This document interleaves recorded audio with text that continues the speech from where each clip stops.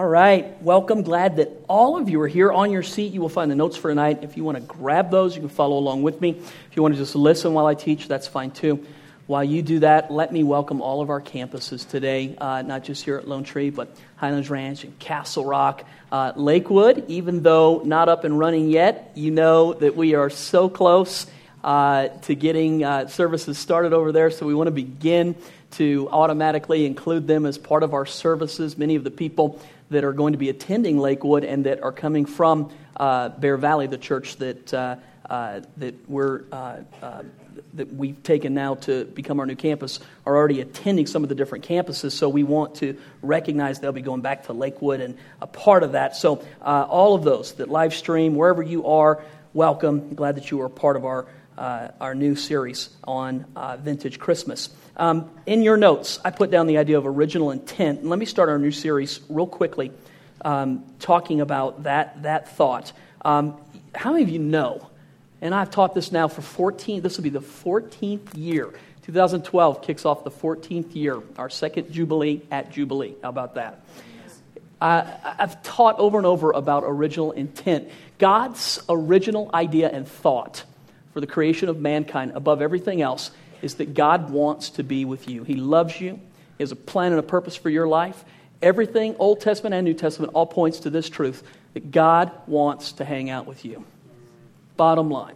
Now, if you come from a church that's taught a lot of legalism, you may have to get used to hearing the fact that God likes you. I know that sounds weird, but if you grew up in a church that taught a lot of heavy law, and a lot of, hey, you got to get yourself right, and you got to take care of your own junk, and you have to perform. The whole idea of God liking you is a foreign idea.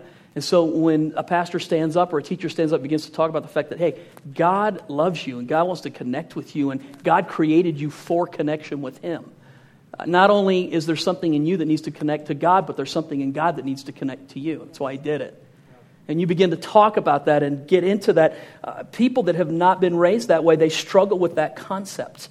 They hide from it. They run from it. They don't feel comfortable with the idea. So when I talk about original intent, I go back to the thought that from the very beginning, God's intention with mankind. Genesis chapter 3, verse 8. The Bible says that the man and the woman heard the sound of the Lord God as He came to walk with them in the cool of the day. The word walk there literally means to come and hang out. It means to walk without a destination in mind. How many of you recognize that sometimes what God wants from us is not to end up any place? He just wants us to be with Him. It's a great concept, a wonderful idea. We're supposed to be developing relationship. So, folks, Christmas is another opportunity for us to talk about original intention. It all points back to the idea that God loves us so much, He's done whatever it has taken in order to have relationship with us. Matthew chapter 1, 22 through 23. This is prophetic scripture in reference to Christ, but it points back to original intention. It reads this way: So all this was done that it might be fulfilled, which was spoken by the Lord through the prophet, saying, Behold, the virgin shall be with child and bear a son, and they shall call his name. What does it say in your notes? Emmanuel. Let's do it together. What's his name? Emmanuel. Which is translated God with us. Original intention. The original intent. God's plan and purpose. He created you to connect with Him. Something in you needs God, and something in God wants to connect with you. All of the Bible, if you read it with the idea that the blueprint being shown to us is that God loves you and God has a plan and a purpose for you and God wants to connect with you, then everything you read, you can find it. Even the birth of Christ points to it. All of this was done to fulfill the prophecy that the virgin was going to have a child and his name shall be called Emmanuel, meaning God with us. Everything points back to the truth and to the part that God loves you, wants to connect with you. Let me give you a few thoughts about this idea as we start this new series, and it'll only go for the month of December. So the first one's a little bit broad, and we'll go a little more specific in the next couple of weeks. But let me give you a few thoughts on this idea of original intent. The first one: what's in a name? And I want you just sort of to in thinking about Christmas. Sometimes we get caught up in all the pageantry of it. We get caught up in all the gift buying. We get caught up in all the rush of it. Can I just, anybody in here, would you love to lay that down for just about an hour or so and really find Jesus at Christmas? If I could do anything, that's what I would hope to be able to do right now, is to show you him. So the Bible tells us that his name should be called Emmanuel, which means God with us. And I just wrote down, what's in a name? Why does it matter? Why does the Bible take the time, the opportunity to point out his name and what's it mean? Well, I would teach this. Names in the Bible are very important. You know, today when we name a child, a lot of times it's named after a father or after a grandfather or somebody that we respect. Sometimes we just pick names out. I mean, they're just random. We like them. But names in the Bible were never accidental. Names represented nature and character. If you have a pen, you might want to write this down, because if I could expose to you right now, God's intention, again, even through Christmas, is to connect with you and to make who he is and what he has for you so real that you're experiencing him. That maybe I could teach you even this thought through just understanding names. Names represent nature and character. And in fact, whenever in the Hebrew culture, whenever a child was named, before they knew the nature and character of the child, here was the thought. If we name the child this particular thing, we can actually create that nature and that character before they ever grow up. And we try to have, the time to try to do it is before they're this big. You ever try to change them when they're this big? It's very difficult. The time to begin saying it and working on it is before the chalkboard has been erased the first time. Write on it. Right while it's still open and while it's still blank. And a name represents nature, character, or purpose. In fact, let me give you a couple of examples. Whenever a nation, this is Old Testament, whenever a nation was taken over by another nation, if they deemed that they weren't going to kill everyone and they wanted to expand the kingdom, here's what they would do. They would pick the males, decide where they're going to serve in the new kingdom, and then they would change their names. It's the first thing that they would do. The name change was to represent the new nature, the new character, or the new purpose of the person. Yes. One of the places we read about that was, how many of you remember the prophet Daniel? Daniel was a young man in Israel, 17 years old. And God had warned the nation of Israel, if you don't repent of idolatry, Babylon is coming and is going to take you over. And God warned them for a long period of time. They would not repent. Nebuchadnezzar comes into Israel, absolutely destroys, knocks the temple down, takes all of the temple articles, brings them back to his homeland, and then he takes the smart of the smart in order to teach them the language, the literature, and the morals of Babylon. And so the first thing he does to Daniel is to change Daniel's name. Daniel went from Daniel to Belteshazzar. Now, don't get lost in this. Let me just try to teach you very quickly. Names in Hebrew were little sentences. So that whenever you spoke their name, when you and I, we call it Larry. When I say Larry, all you hear is Larry. But in Hebrew, Daniel was a little sentence, and Daniel meant God is my Savior, or God is my judge. So that every time they called his name, they were speaking who he is, what his purpose is, and where he was going in his life. From the time he was a baby till he became an adult, every time they called his name, they would speak this truth over who he is. And so you and I hear the word Daniel, but in Hebrew it's a little sentence. So what he would hear is, God is my Savior. How God is my Savior, come inside and eat your dinner. God is my Savior, wash your hands. God is my Savior, quit touching your sister. God is my Savior. Stop, whatever it was. So they would say this and you laugh, but literally names are nature, character, purpose, and identity, and they're absolutely important. What's in a name? Well, when this foreign nation takes over Israel, they take Daniel, and rather than kill him, they decide, let's expand our kingdom.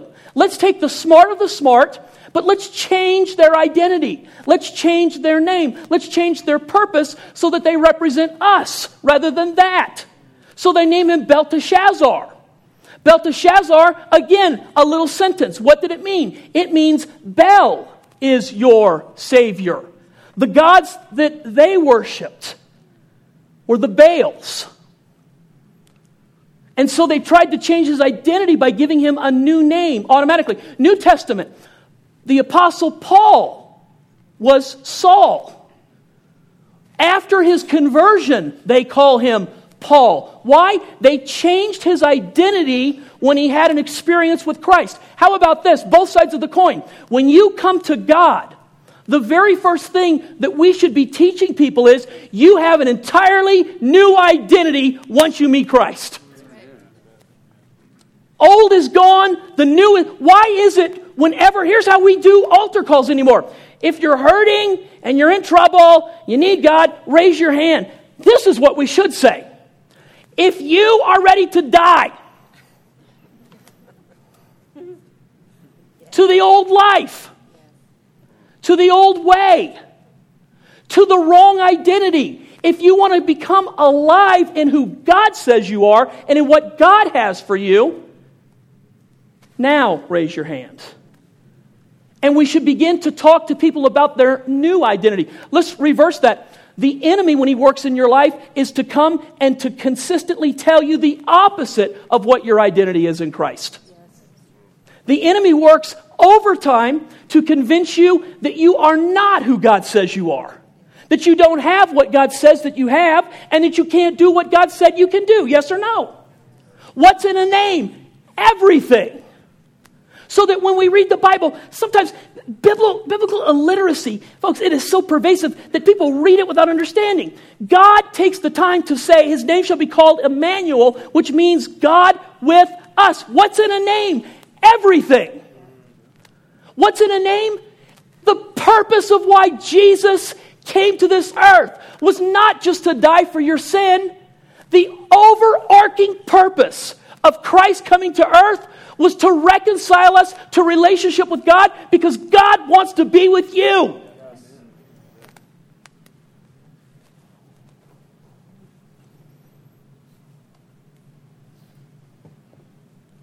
Isaiah chapter 9, verse 6. This is prophetic about Christ. Unto us a child is born. Unto us a son is given.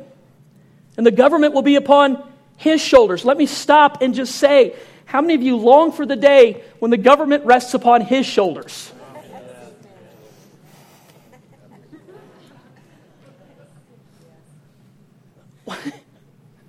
There is a third party. Lion of the tribe of Judah. Would you love to align underneath that banner tonight? Huh? Man. Unto us a child is born, unto us a son is given, and the government be upon his shoulders. This sentence. And his what? Name represents nature, character, and purpose. Name is absolutely essential.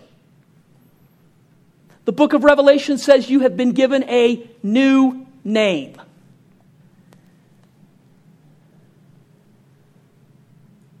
His name will be called, read them with me, Wonderful, Counselor, Mighty God, Everlasting Father, Prince of Peace. I love those names. But it is so easy because we don't recognize the idea of what it means to read it and not get it. You ever read and not got? 3 of us.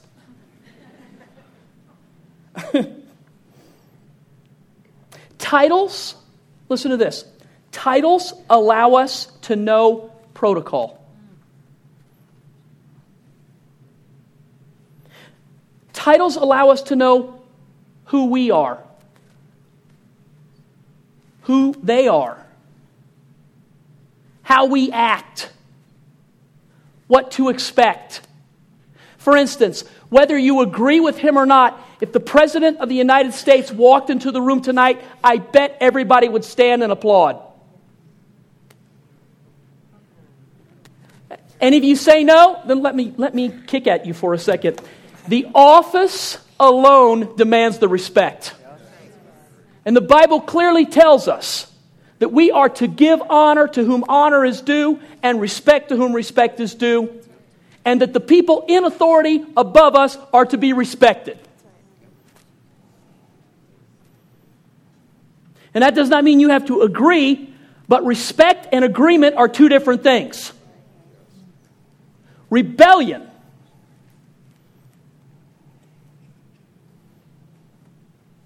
is an embraced theology in church today.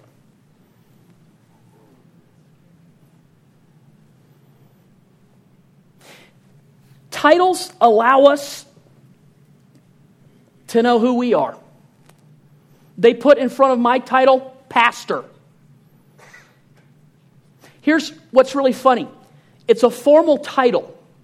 People that don't know me call me pastor. People that get to know me call me by my first name. What does it signify? It signifies a relationship that goes from formal to informal, but a title or a name allows us to know who a particular person is.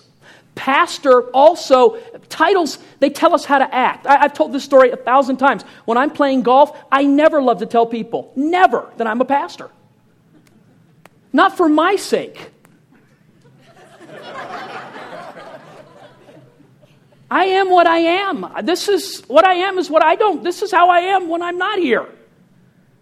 I love Christ and I'm not afraid to say that. But when I tell people who don't know Christ that I'm a pastor and they find out after the fact, a little videotape runs in their head of everything they've said and of everything, every club they've thrown, every word they've let go, every joke they've just told. Everything gets done. And so then they begin to act.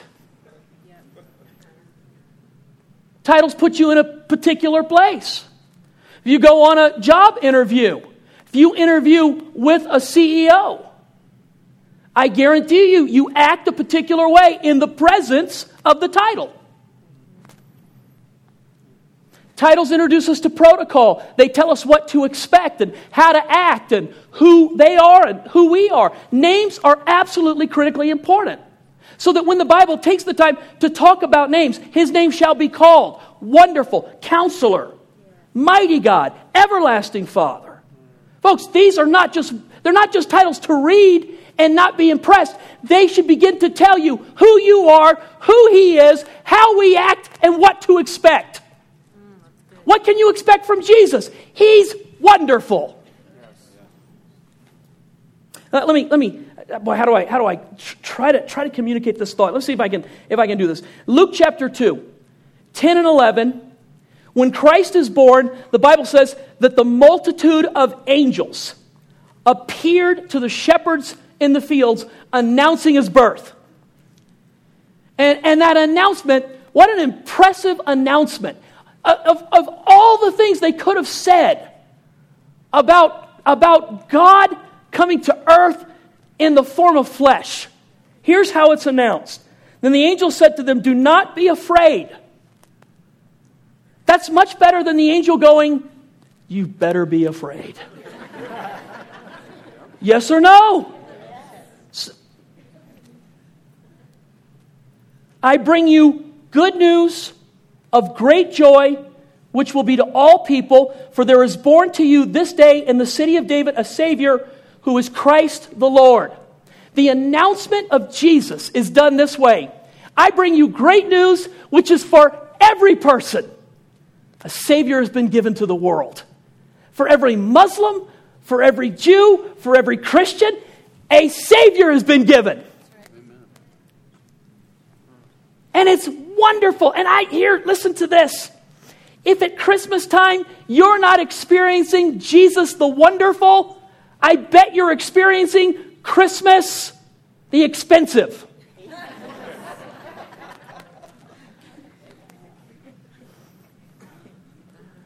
Christmas the Busy. Christmas that's everything except Jesus the Wonderful. And I would then submit to you, the thing that God wants you to be experiencing right now, presents aren't wonderful. Thank you for that big amen right there. They're okay, they're cool, they're fun to get, but they're not. Jesus is wonderful.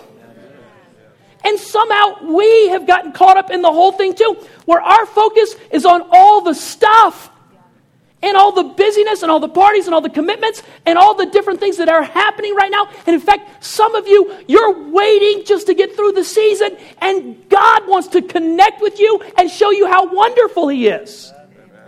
And you're trying to find wonderful in presence and wonderful in connection with everything else except Him. And you need to connect with Him because He's wonderful. So be honest with me right now. How many of you are having a wonderful experience? Good. How many of you want to have a wonderful experience? Here's the thing. You can tonight. When I'm done, the connection time for you to be able to experience Jesus the Wonderful is here. Do you hear me? His name shall be called Wonderful. I put down this thought. If wonderful is missing in your experience right now, it's not proof that God is against you. It's proof that a thief is among us.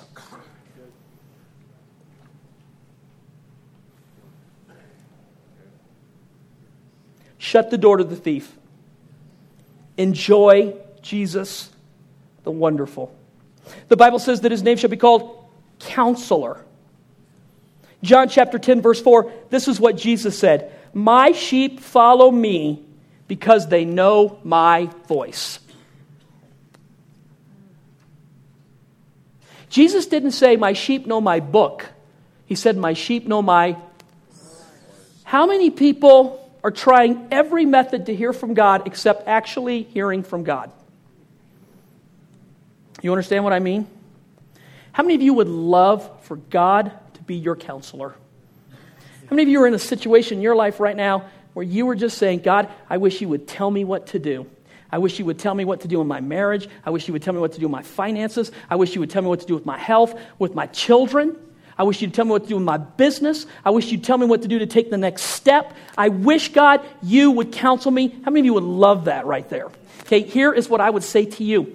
The very fact that God says, and this is the announcement for the birth of Christ, a son is given unto you, and His name shall be called Wonderful and Counselor. A counselor, God wants to speak to you. He was given personally so that He can personally speak to you. Jesus may be at the right hand of the Father, but His Spirit is everywhere and inside of you, and He wants to be your counselor right now. He wants to speak to you tonight. He wants to speak to you tomorrow. He wants to talk to you and draw you to Himself. He wants to answer your questions. He wants you to bring all your stuff to Him, and He wants to talk to you. How do you know that to be true? Because His intention is to connect with you. Original intent was what? God would come in the cool of the day to hang out with the man and woman. Jesus, the overarching ministry of Christ, is not just simply to die for your sins. It was to reconcile us to relationship with God so we could go back to the original intention, which is what? To hang out with God. Is that exciting at all? So that you're the whole focus should be Jesus. If Jesus said, my sheep know my voice, you should have heard Him today. You should hear Him tonight. And if you're saying things like, I just can't hear from God, quit empowering the liar. Amen. Stop agreeing with the thief. This is what I mean when I say shut the door. If you're not experiencing wonderful, it's not proof that God is against you. It's the proof that a thief is among us. Shut the door. One of the ways to do that, quit agreeing with the enemy. He's a liar, and he is empowered when we agree with the lie. How strong is his lie? To the level that you agree with it. Dang, that was... Write that down, Bill, because that was actually good. How strong is the lie? To the level you agree with him. So if you fully agree with him, he has full control. If you partially agree with him, you give him partial control. If you put your foot down and go, you're a liar. He has no control.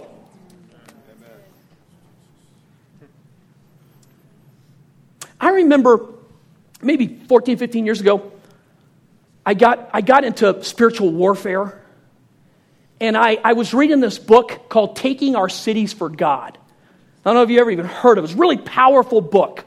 I think John Dawson was the name of the author. And he talked about prayer walking all over our cities. He would take a map and he would just prayer walk, claiming his cities for God. And I just got into this, and I was trying to do all this spiritual warfare, claiming things, writing.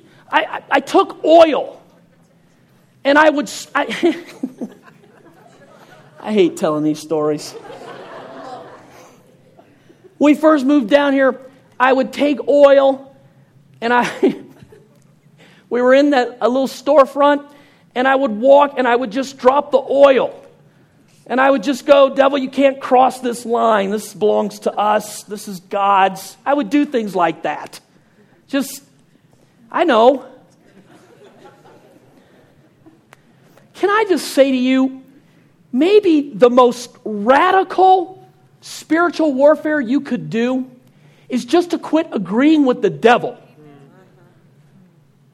Maybe you don't need to scream and shout, spit, throw, claim. How about this? Just quit agreeing with the devil. Do the opposite.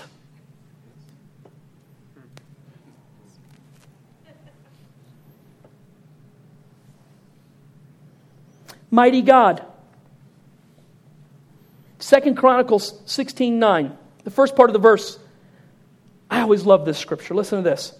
The eyes of the Lord run to and fro throughout the whole earth to show himself strong on behalf of those whose heart is loyal to him. The eyes of the Lord run to and fro on the whole earth, looking for people to show himself strong on their behalf when their hearts are loyal to him. What does that mean? God so much, it is so appealing to him when you are bold for him that he is looking for excuses and ways to show up in your life in a powerful explosion. How many of you need God to move in a powerful way in your life? How many of you do you really need God to show up? So I would tell you tonight, what's in a name? Wonderful, Counselor, Mighty God. Do you know how mighty he is? People compare the devil with God like it's some cosmic battle. God can go anytime he wants to and it's game over. C.S. Lewis said this. I thought it was really interesting. How does God allow evil? Why doesn't God stop it? Okay? Listen to me. The author of a play is in complete control of the production. But the moment the author steps onto the stage, the play stops. And it is frozen in the condition that it is from that point forward. Cosmically speaking, he will return.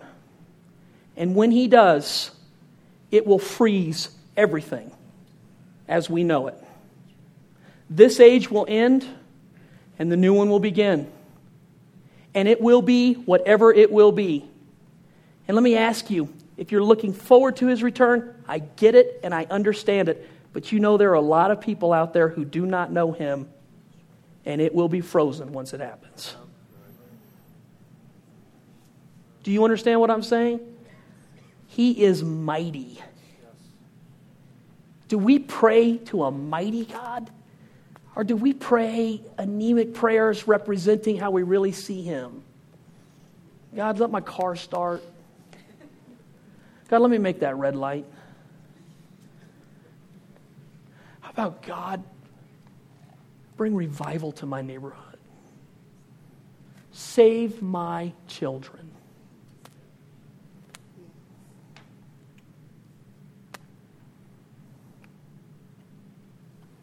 Open the eyes of this world.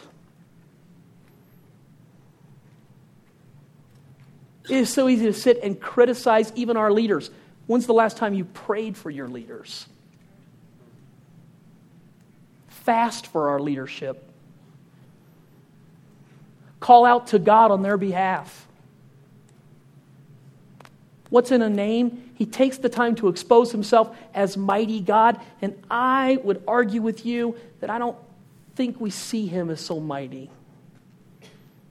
More of a cosmic Santa Claus to give us stuff.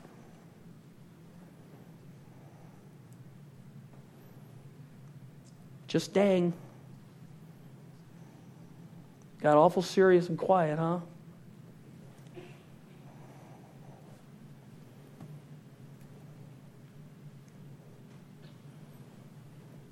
Let me just say this. The rest of these titles, Everlasting Father, Prince of Peace, I'm going to save those for Christmas Eve. We're going to go a different direction next week. And on Christmas Eve, I'm going to teach Everlasting Father and Prince of Peace for the Christmas Eve message. So I want to do this. Invite your friends, because I'm going to expose Him as the Savior of all mankind. And if you bring folks that night who don't know Jesus, I'll give them a chance to know Jesus. Last year, Christmas Eve, I think we had 500 or 600 people who were born again. Bring them. Bring them. Let me give you the takeaway, and this is what I'll close it with. The name we began with was the name Emmanuel, God with us. It speaks to the original intent of God's purpose. The notes say Genesis 2:8. It's my bad. It's Genesis 3:8. The man and the woman heard the sound of the Lord God coming to walk in the garden with them in the cool of the day.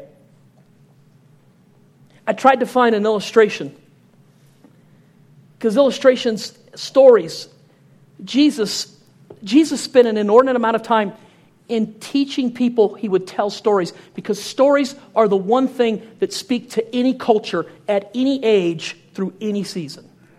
Do you know that? It's the one thing. It's not, no matter where you minister, stories can reach the heart of a person. They're powerful.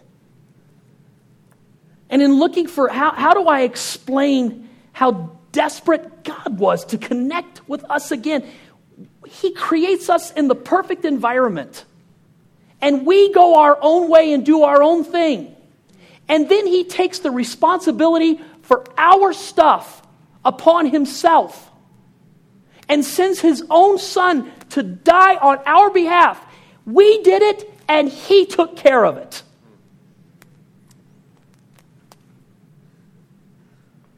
He so desperately is trying constantly to reach us, to draw us to Him, to love us, to connect with us. While He is the mighty God, He is also the very one that will come and sit beside you tonight and call your name. He may have put the stars in their position, but He knows the color of your eyes. He may have created the mechanism whereby the universe functions, but He also picked your personality. He is almighty and all personal. And if it's fair to use the term desperation with God,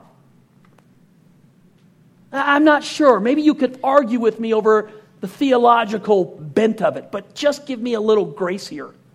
God is so desperate to connect with you that He spells it out for us over and over again in the Scripture to talk about original intent, His purpose, to connect us with Him, to know Him, to love Him, to worship Him.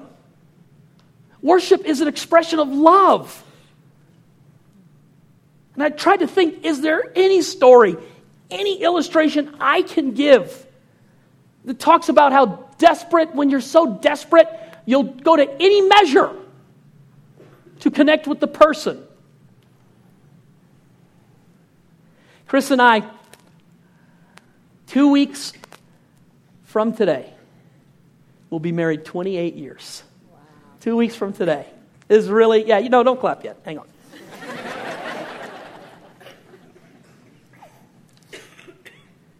In 1982,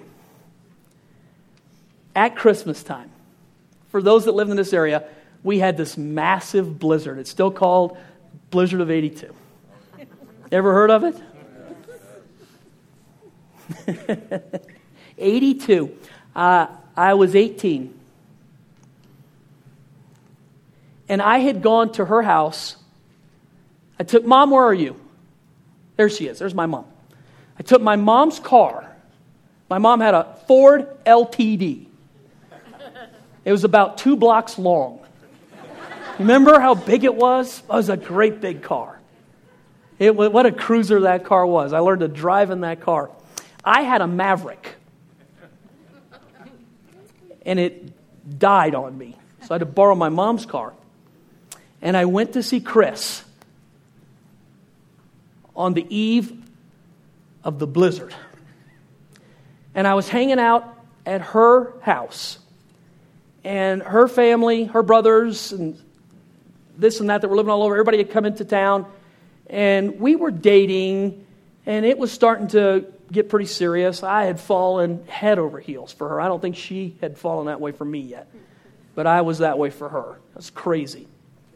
And it started to snow. It was snowing 2 inches an hour. And I'm going to tell you the truth. I thought, I'm going to get stuck here. And I'll be able to stay with her for like 2 days. Now, nothing bad. Just, I'm going to be able to hang out with this girl that I'm just crazy about for 2 days. Her mom and dad aren't going to be able to get rid of me. It's a blizzard out. They can't. What are they going to do? And her dad kept saying, John, you probably ought to go. It's getting worse, getting worse, getting worse. And this old LTD was rear-wheel drive.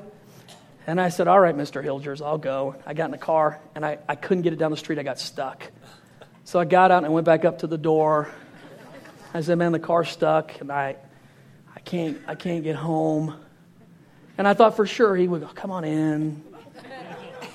Got a place for you on the floor. Don't worry about it. He goes, I'll drive you home.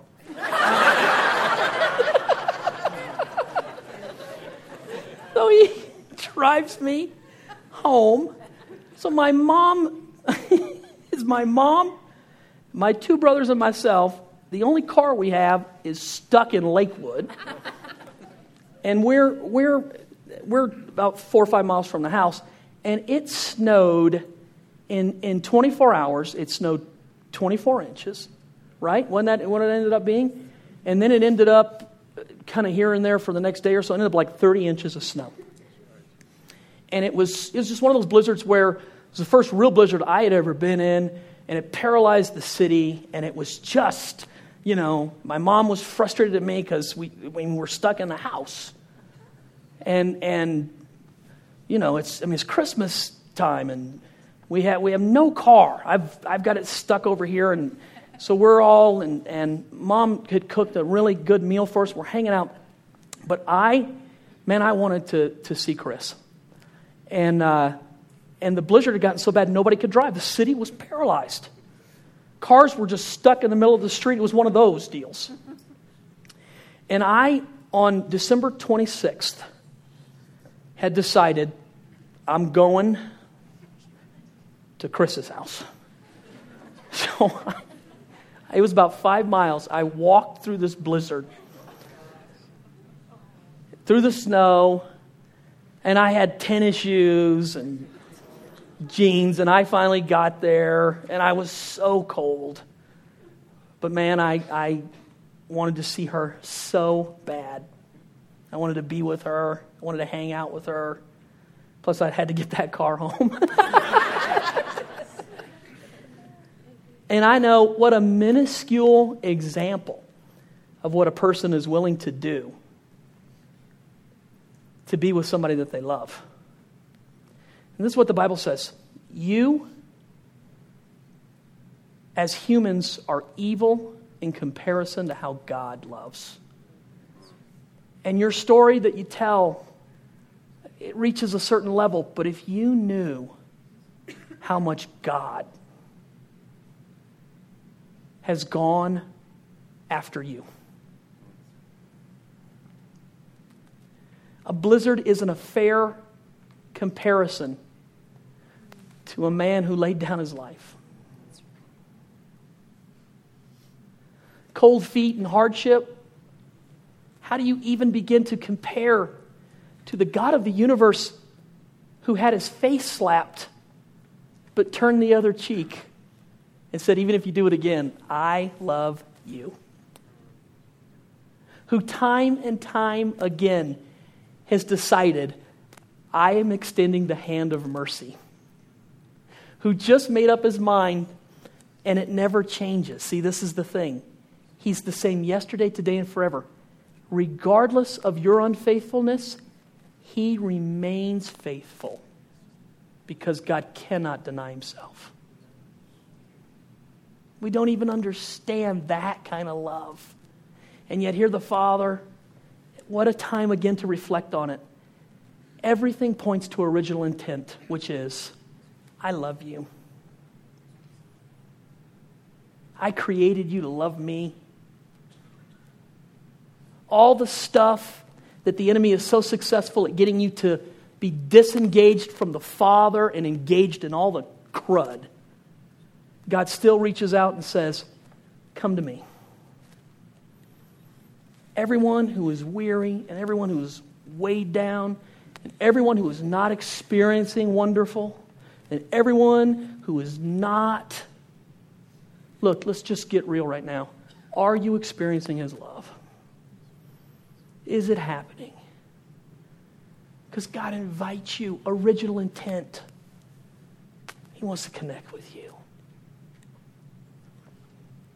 He wants your heart. Some guy told me last week, God wants your money. God doesn't want your money. God wants your heart. He wants way more than your money. He wants your heart. And he offers his in return.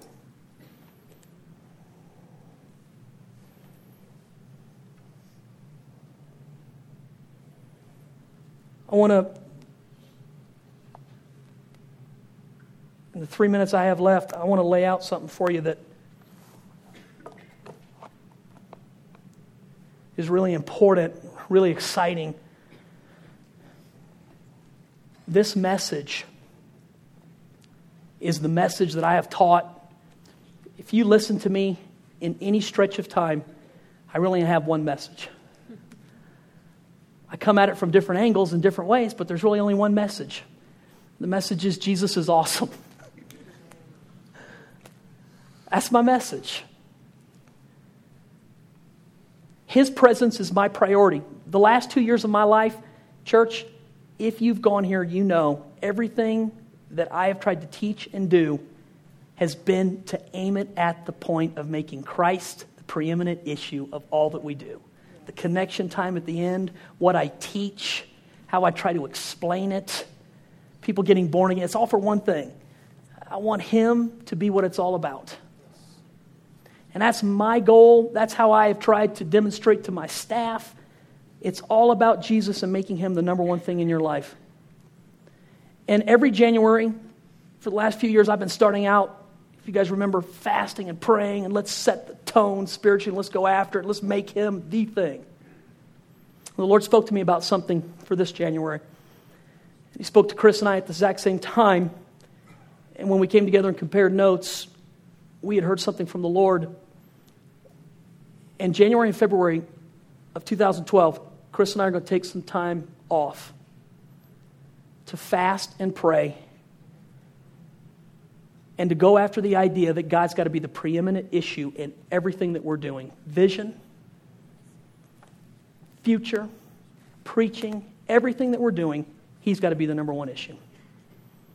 We feel like that if we aren't doing it on purpose, then all we're doing is teaching something that we're not living up to. And unless the leader does it, no one on staff can do it. And if the staff can't do it, no one in the church is going to be able to do it.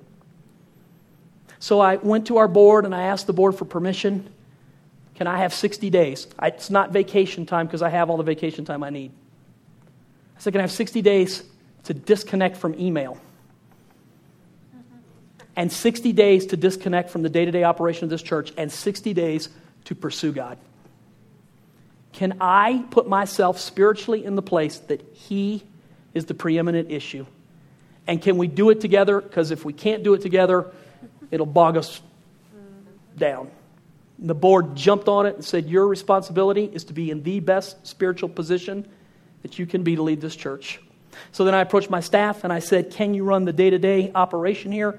My executive team, Pastor DeMay, all of them stood right up, cheered me, said, Pastor, we're behind you. Do whatever you need to do. Folks, I know that whenever a pastor talks about taking any time off like that, it's usually in a crisis. We have no crisis. Our marriage is doing really good. My children love Jesus. And the police aren't waiting for me when the service is over. Everything's great. We're just at a place where we're just saying, we're about to plant campus number 4. Behind the scenes, we're actually starting number 5.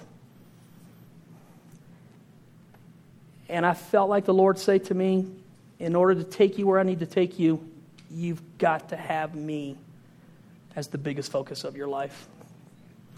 And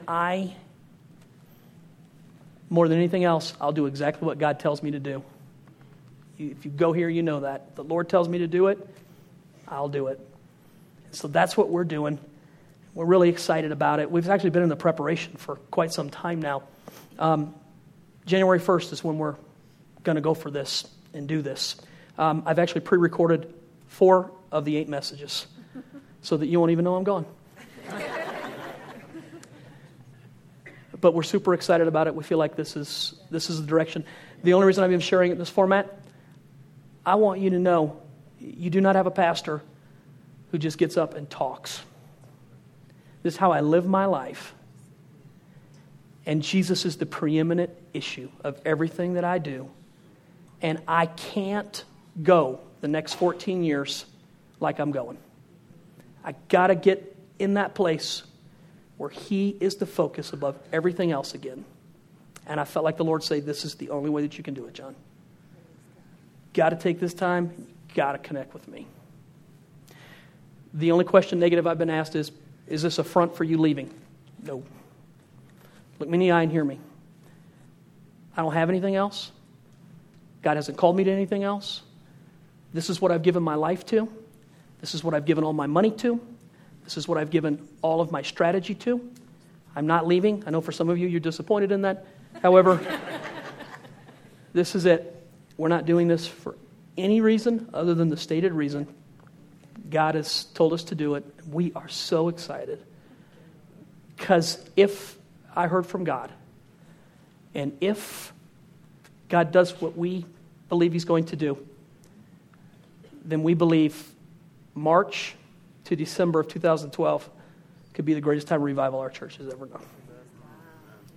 That's what we're aiming for. We want the outpouring of God's Spirit. So the only reason I share it as the end thing, we're asking God, what do you want from us? We'll give it to you. What do you want us to experience? We give our hearts to you. We give our lives to you. We're coming after you with everything that we have. We hold nothing back. We reserve nothing. We want you like you want us. And I preach this message to ask you in our connection time with God, can you say the same thing to him? Can you say to him, I'll hold nothing back. I'll give you everything you want. I'll give you everything you ask for. I will come to you and I will pursue you. Is he the preeminent issue in your life? And there's no hype. Stan, there's no massaging this. It's just a straight up, look him in the eyes, and answer the question. Can God have you? Will you give Him you? Will you stop all the religious stuff and will you just give yourself fully to God? That's what the connection time is over tonight. Nothing you need to answer to me or to anybody else. What would you say to God if He asked you that question? Because that's what I think He's asking our church. Am I the preeminent issue in everything that you're doing? I want the answer to be yes. I want the answer to be yes. All right, our worship team, I'm not sure. Here they come. Let's get them in place. Let's just pray. We'll ask the Lord to let the Holy Spirit direct your response right now. Folks, I ask, no hype, no manipulation, no baloney. Just straight up right now. Straight talk. Gut level honesty.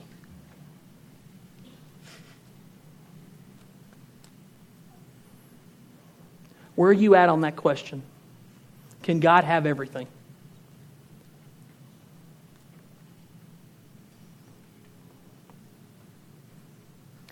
If that's too difficult to bite off, then let me ask it this way.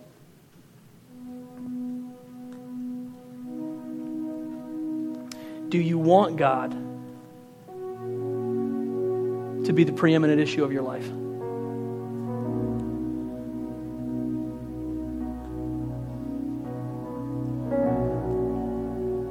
Can you hear Him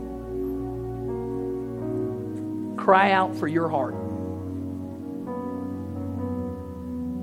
If what I said is true, and what's written through Scripture is to speak to original intention, original intent, that the Creator of this universe created you to know Him. Not in some salvation prayer one time and then you go live your life, but to know Him every day, to be filled with His Spirit, to walk with Him. That His presence is like oxygen to you. Do you want that? You know, in my mind, as I'm saying these things right now, I'm speaking to believers. If you're here and not in a relationship with God, hold on. I'm talking right this second to believers. Is God the preeminent issue of your life? Does He have first place?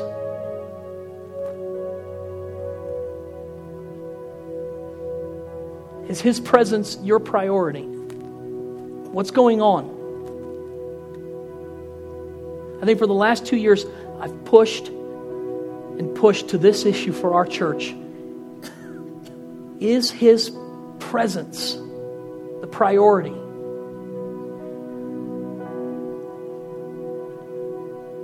Before it could ever be a priority in our church, it's got to be a priority in the life of the person.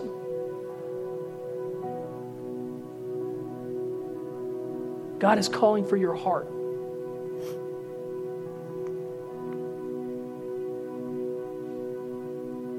I ask that the Holy Spirit speak to you right now. Let the Father draw you to Himself.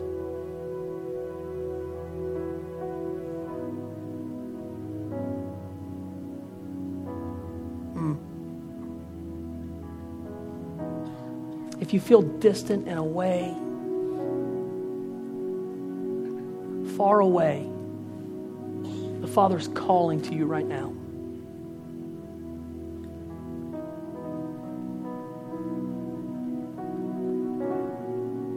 Maybe you're just at a crossroads. He's calling to you right now.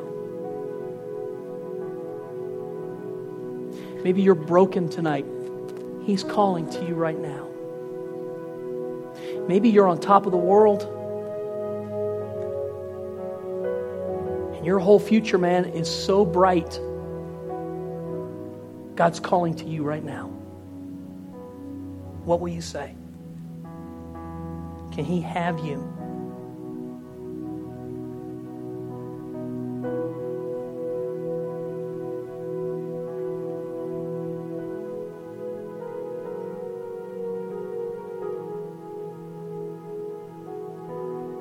You know, the only thing I feel stirred in my spirit to pray for directly is this person. If you're here and you're far away from God, if your heart feels very cold, maybe even indifferent, and it hasn't always been like that, that's how you'd know the difference. I feel like the Holy Spirit wants to speak to you, wants to touch your heart. And I am not looking to embarrass you, parade you, extort you for any of my purposes whatsoever. Just ask you straight up, if that's you, you just are very far away from God.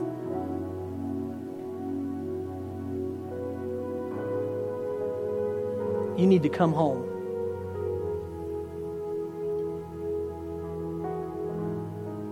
If you just say, Pastor, would you pray for me? I don't even know how to get back home, but I hear God. I want to say yes to Him. If that's you, would you just raise your hand right now? Just say, pray for me. Yeah. Yep, I see you guys. See you. Yeah. Yep, I see you. I see you. I see you. Thanks. Yes, sir. I see you too. I got you, folks. I see you. Okay. Every one of you that raised your hand, I just ask that the Holy Spirit, one of the names of the Holy Spirit is Comforter. I'm asking that the God of all comfort would touch your heart right now.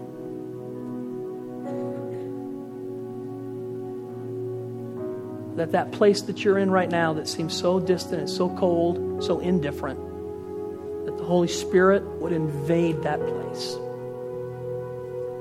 That God would soften your heart. I don't mean that as a kick at you. I just mean it simply that when our hearts are hard, it's one of the things that makes us feel so far away. I want you to know God is actually closer than the very breath of your nostrils. He wants to draw you to Himself.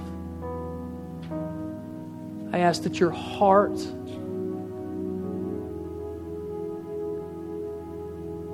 right now, in Jesus' name, be filled with the love of God.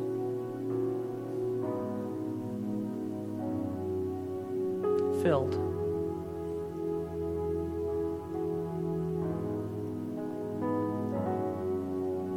I ask that He begin to melt that ice, melt that coldness, and draw you to Himself.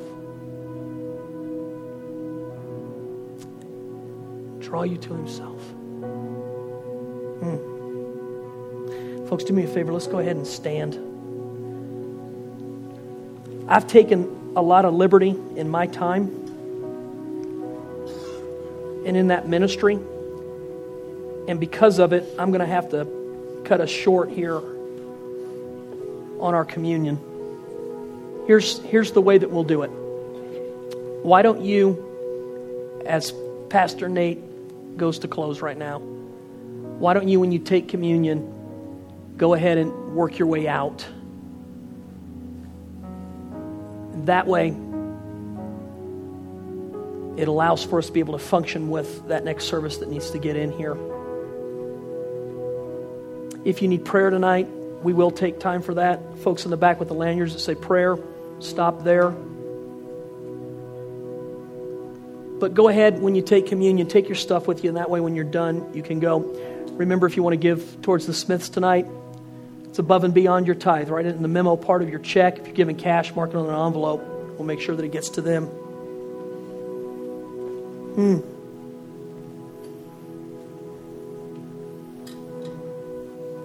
I feel a great depth with what the Lord wants to do this month.